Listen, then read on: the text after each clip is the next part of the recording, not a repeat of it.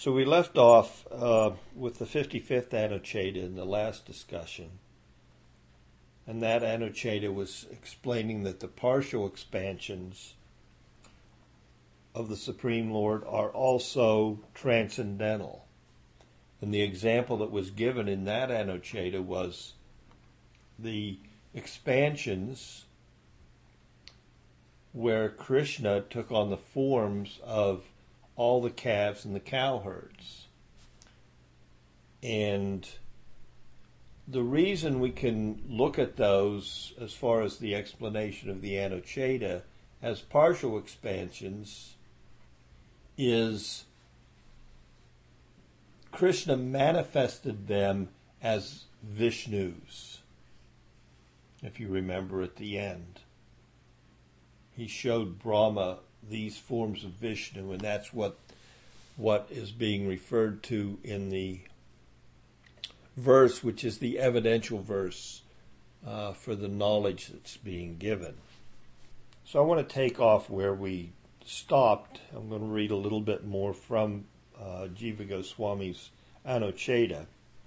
I'll just read it and then explain it. Therefore, other statements such as he is the embodiment of pure consciousness, Visuddha, Vijnana Ganam, and another quote, unto him who is pure knowledge personified, Visuddha Jnana Murtaye, and in you whose body is full of bliss and knowledge eternally, Tvayeva Nitya Sukha Bodha Tanu. One should not be distorted by applying a secondary meaning such as Brahman. So what Jiva Goswami is saying here is one could look at these statements of the Bhagavatam and apply the Brahman concept of the Absolute, an embodiment of pure consciousness. In other words, the supreme all-encompassing spiritual energy has taken on an embodiment of pure consciousness. The other statement, unto him who is pure knowledge personified. Jiva is saying here, we can't take all these statements are taken from the Bhagavatam itself. So he's taking different parts of the Bhagavatam verses, and he's saying we need to be careful and not look at these kind of comments as being a presentation of the Supreme Absolute as anything more than personal in nature. Don't think that the Supreme Impersonal, Brahman, takes on a form. That is not what's happening here. The Supreme Energy is not taking a form. This form is non-different from the Supreme Absolute. This is an important point for us because it's difficult for us who only have knowledge of embodiment within the elements of material nature to understand that there is spiritual embodiment both for the Lord Himself and for the perfected living entities, which is a spiritual embodiment. It's not that you become spiritual and you lose personality. You don't lose personality. You become a perfect personality. It's a difference. So that's the first thing that Jiva's saying is don't take these statements improperly. He goes on, similarly, no other meaning. Don't interpret what is being said with a different meaning. And let's just take it for what it says. No other meaning can be taken when it is said that the women of Mathura had a vision of Krishna's form of bliss, Anantamurti, and that Kubja embraced it. Then the quote from the Bhagavatam regarding Kubja and the women of Mathura. the women of Mathura said, with their, it said of the women of Mathura, that with their eyes, the women of Mathura took in and held Krishna's form full of bliss. So they saw the Lord, and, well, they were women of Mathura. They had other husbands. They were married to other men. So, but he captured their heart spiritually, not with any lustful thing, but they were just, wow, what a person. I would really like to give this guy a hug. My gosh. He was the most beautiful person beautiful man that they'd ever seen. And they wanted to embrace him, but they couldn't. The social norms of living in Mathura were such that they couldn't embrace this young Krishna, young 16-year-old man, beautiful specimen, but they wanted to, so they pulled him into their heart by looking at him, and they embraced him there. Now, of course, Mathura is a big metropolis. It has a whole variety of different kinds of people. And in a huge metropolis, there are all kinds of people of different ethical standards. So the women of Mathura, the social women of Mathura, they could only pull Krishna into their heart through their eyes and embrace him there.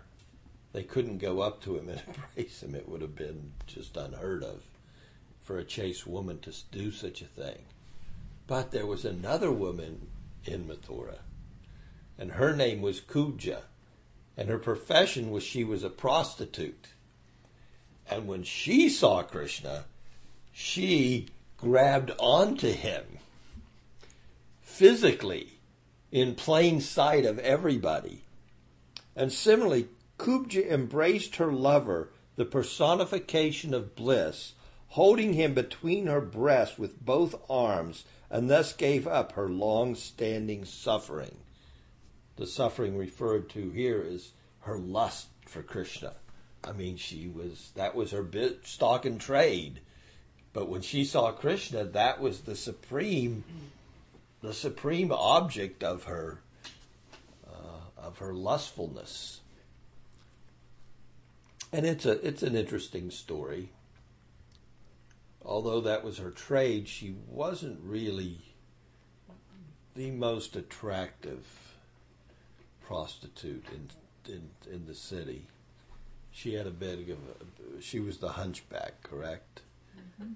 So she still was a prostitute, but what you would see with your vision there and what Mathura was during the time of Krishna 5,000 years ago would probably be a bit of a difference. So although we'll read about a Mathura of 5,000 years ago, I don't expect to see that Mathura when you go over to India. It's changed a bit. When Krishna came to Mathura, Kubja just fell in love with him. He was such a beautiful young boy. Immediately, she had to invite him back to her place, and he was with his friends, and he was like, you could imagine a prostitute just walking up to him on the street, and oh my gosh, I've never seen a young man like you. I have to take you back. I can make you a man. Krishna's with his friends. And he says, nah, not today. Probably best not today. Later, I'll come to your place. I just tried to apparently put her off, but he is the supreme, so his word is true, and so at that time she offered the sandalwood paste to Krishna and also invited him to meet with her at her place. And he thanked her, I guess. I'm sure he was grateful for the sandalwood paste and not so anxious to go back to her place. But he said did those funny words. He said, "Oh, beautiful straight woman, or beautiful tall woman." Yeah. Yeah. and he put 2 fingers under her chin, Stepped on her feet. stepped on her toes, and pulled her up, and she immediately, her hunchback was gone. Later, he did pay her a visit. So that's who's being spoken of here. She embraced her directly. The whole point Jiva is trying to get across is you can't look at this as with another meaning and be true to what the Bhagavatam is saying. Now, in the Mahabharata Purana, it also states this: all the forms of the Supreme Lord are eternal, unchanging, and devoid of all that is either rejectable or acceptable, because they are never the product of material nature. Their forms are a fluid mass of highly concentrated supreme bliss, purely conscious in nature. The dualism of body and embodied does not exist in the Lord.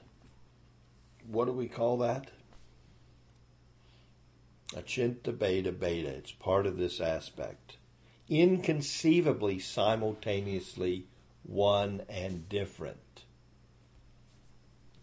The Lord is the embodiment of eternity, knowledge, and bliss, and He's also, that embodiment does not detract from the fact that He is also spread throughout the entirety of existence as spiritual energy, as Brahman.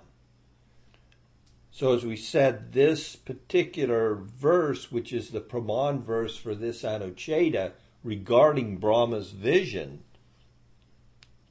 his experience of Krishna manifesting as all the young calves and cowherds is the theistic reality of the concept of Achinta Beta Beta Tattva. Thus the verse states that the glory of these forms was beyond the reach even of the knowers of the self who see through the eyes of the Upanishads. Now this is important because gradually Jiva is going to work us into a concept of understanding that we need a little bit more than just the statements of the Vedas in order to see the Supreme. That'll take us so far. So it says, this is Jiva writing, the Upanishads describe the Absolute as truth awareness, the infinite Brahman, Satyam Jnanam Anantam Brahma, Taittiriya Upanishad, the joy, the knower of the joy of Brahman, Anandam Brahmano Vidvan, similarly, and so on. From statements such as these, scholars of non-theistic persuasion assume that the Absolute has no form. It's naturally that they read these statements of the Upanishads and they come to the conclusion, well, God cannot have a form. He's what? Satyam Jnanam Anantam Brahma. He's ever existing. He's aware. He's unlimited, infinite. So how can he have a form? Well, he can because it's inconceivable to us. Inconceivably one and different. Inconceivably, he can manifest a form and also be all-pervasive. His form is not an imposition placed upon him like our forms are an imposition placed upon us. We are also spirit soul, but we have a form which is more of a prison house than of the nature of our true existence, of blissfulness. The smallest of inconveniences with this body can create terrible misery. So how does Krishna have forms? You all have forms for him here. They're all spiritual. Even this form is fully spiritual. That's a whole process that's brought about by...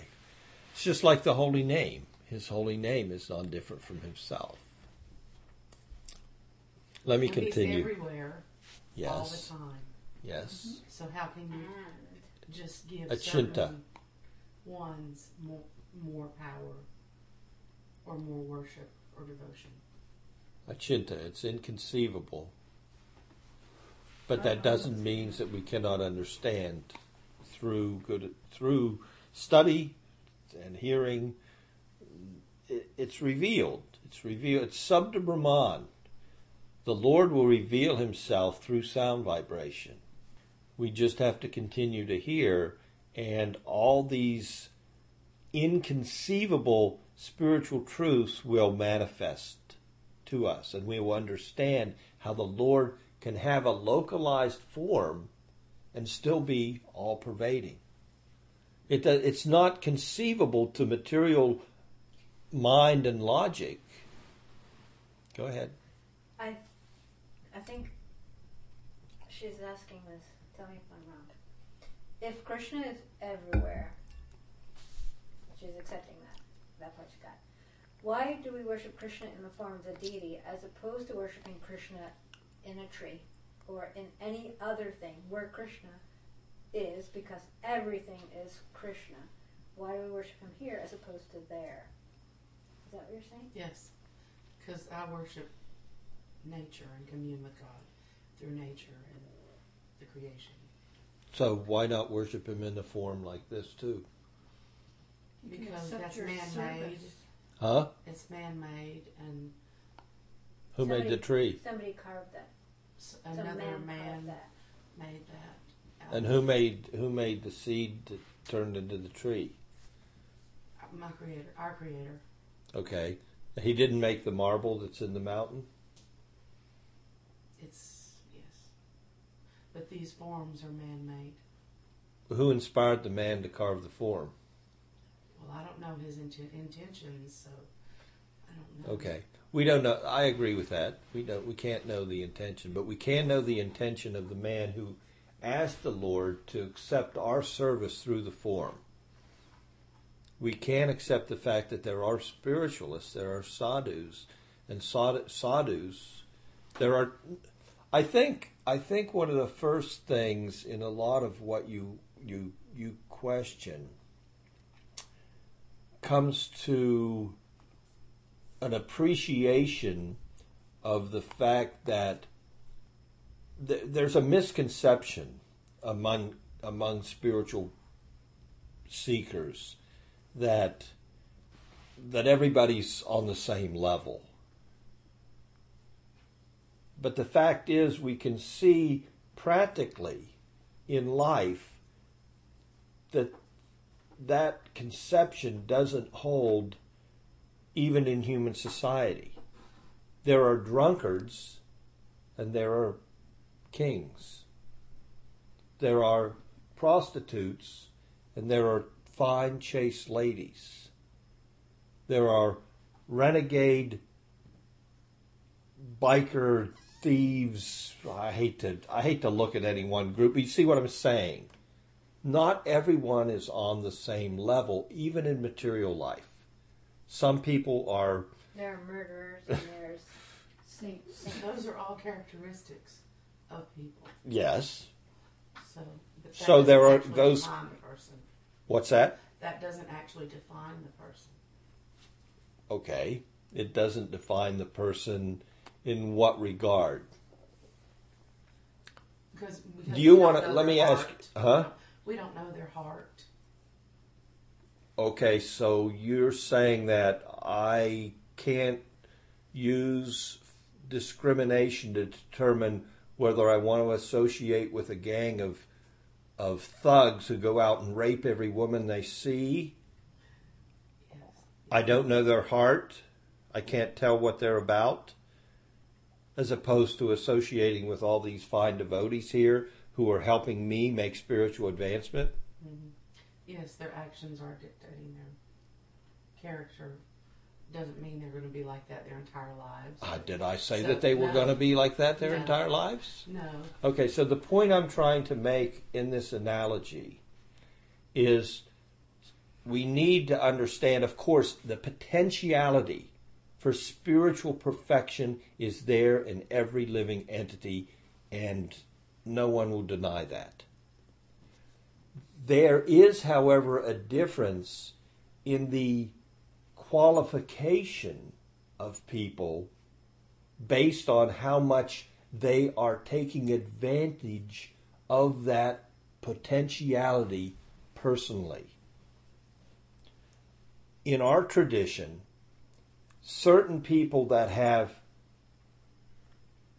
characteristics both in their character and in their spiritual knowledge and in what can be directly experienced in their association of their spiritual status. And therefore, when we come into that association, it forces us to fall on our knees. The weight of their spirituality is, you can't question it when you're in their presence. We accept that there are certain people that are like that. And I'm not one of them. But I want to be one of them. I want to be like them. I don't want to take anything from them or be like them for any false reason. I really want to see life through their eyes, to read Scripture through their heart, to be able to influence others as they have influenced me for their betterment. You judge a lot more on potentiality and the equality of potentiality, and we agree with that point entirely. There's no question of that. The only thing is, we also understand that for us, not for everybody, there are certain people, it doesn't matter who they hang out with, they're so spiritually advanced, they can go out with the bad element of society and not be adversely affected. I'm not one of those people, and most people aren't.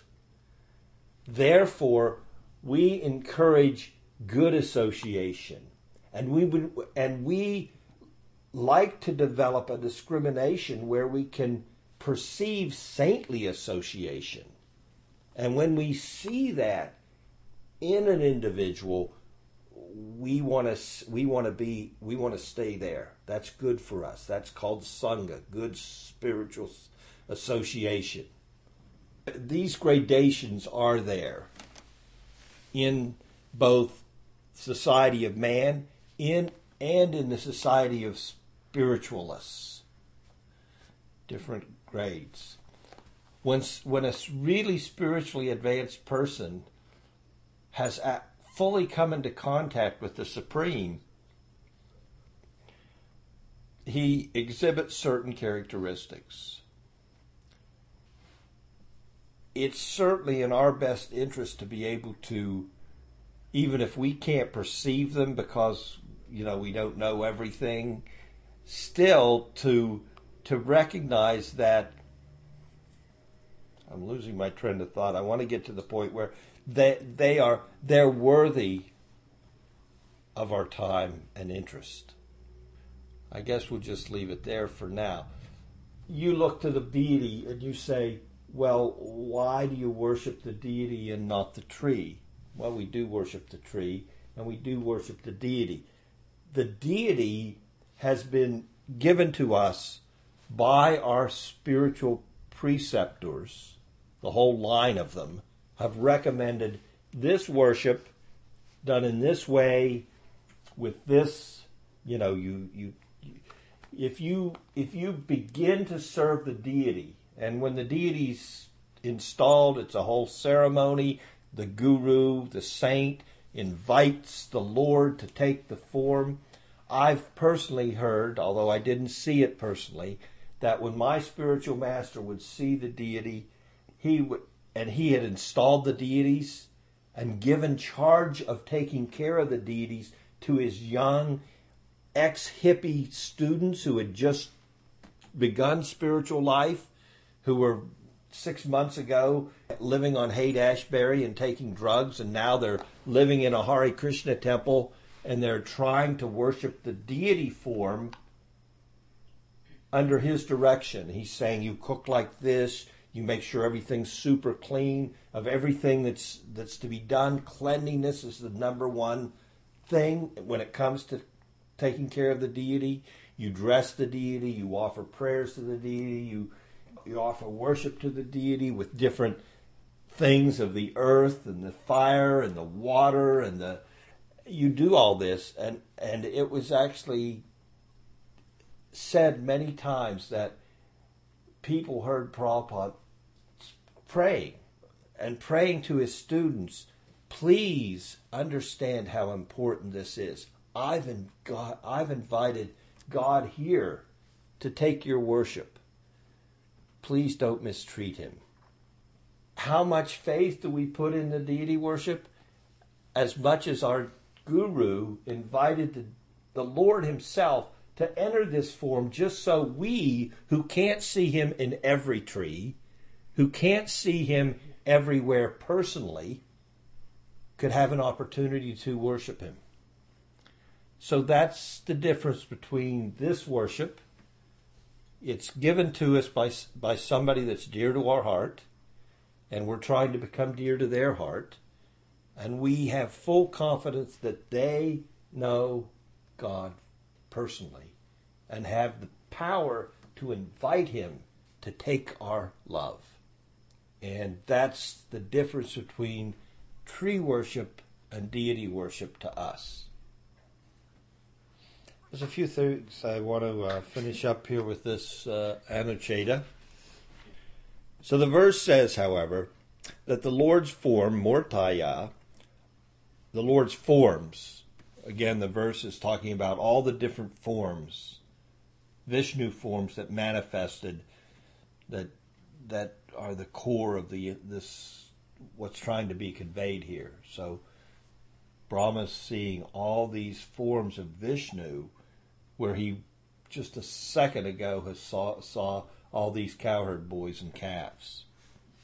So the Lord transformed and manifested Vishnu forms. Those Mortayas, those Mortis, this is also a Morti, those Mortis are Satya, Jnana, Ananta, Ananda Matra, unalloyed being, consciousness, infinity, and bliss alone. This is beyond the conception of scholars. Again, we're coming back to the point that Jiva's used that example of just looking to the Upanishads is not going to give you the vision that Brahma had. You can understand some things by hearing. You can have some vision, some darshan, but it's not the same. And this is going to be brought out even more in the next Anucheta. This is beyond the conception of such scholars because Krishna can be understood only through the conscious potency of bliss inherent in his own essential being. And that potency is what is meant by unalloyed devotion, as the Shruti declares. Again, back to a verse from the Katha Upanishad. The Supreme Lord cannot be attained by mere study of the Vedas, nor through the intellect, nor by hearing. Only one who is blessed by the Lord can attain him, and only to such a person does the Lord reveal his form.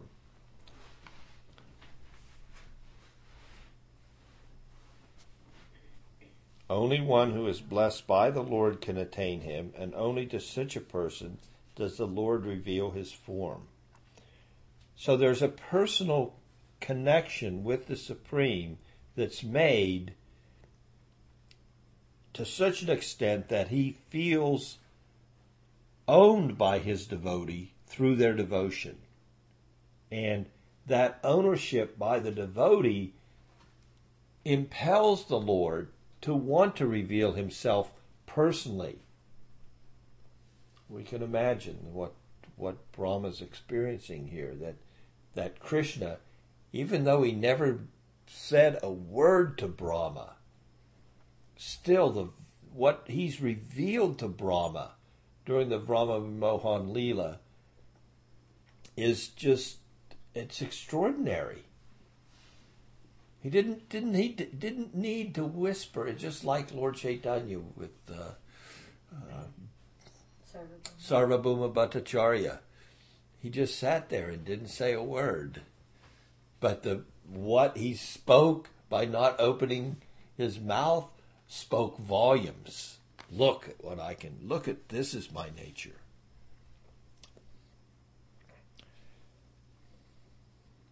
Murti in the verse does not mean Atma or Brahman, for Brahma saw these forms with his own eyes. I mean, really, if you look to Brahman, when you're looking at what is the definition of Brahman, it has no attributes. Well, if it has no attributes, how can you see Brahman? So when you read in the Upanishads about Brahman, don't equate that with the Lord's form, although it is the Lord's energy. A little more discussion on the Dvaitavad. The Advaitavadis proposed that these forms were bodies of Brahman or solidified Brahman. Again, we come back to that same difficulty where the Brahmavadis, they want it both ways. They want to say that the Brahman cannot be qualified in any way because to qualify Brahman would mean that Brahman was material. Brahman cannot be influenced by the material energy because it's fully spiritual. But then when it suits their purpose, they'll take the same thing and they'll say, well, what the form of the Brahma saw it was solidified Brahman. How could Brahman be solidified? Is Brahman like water? You could put it in the freezer and turn it into ice?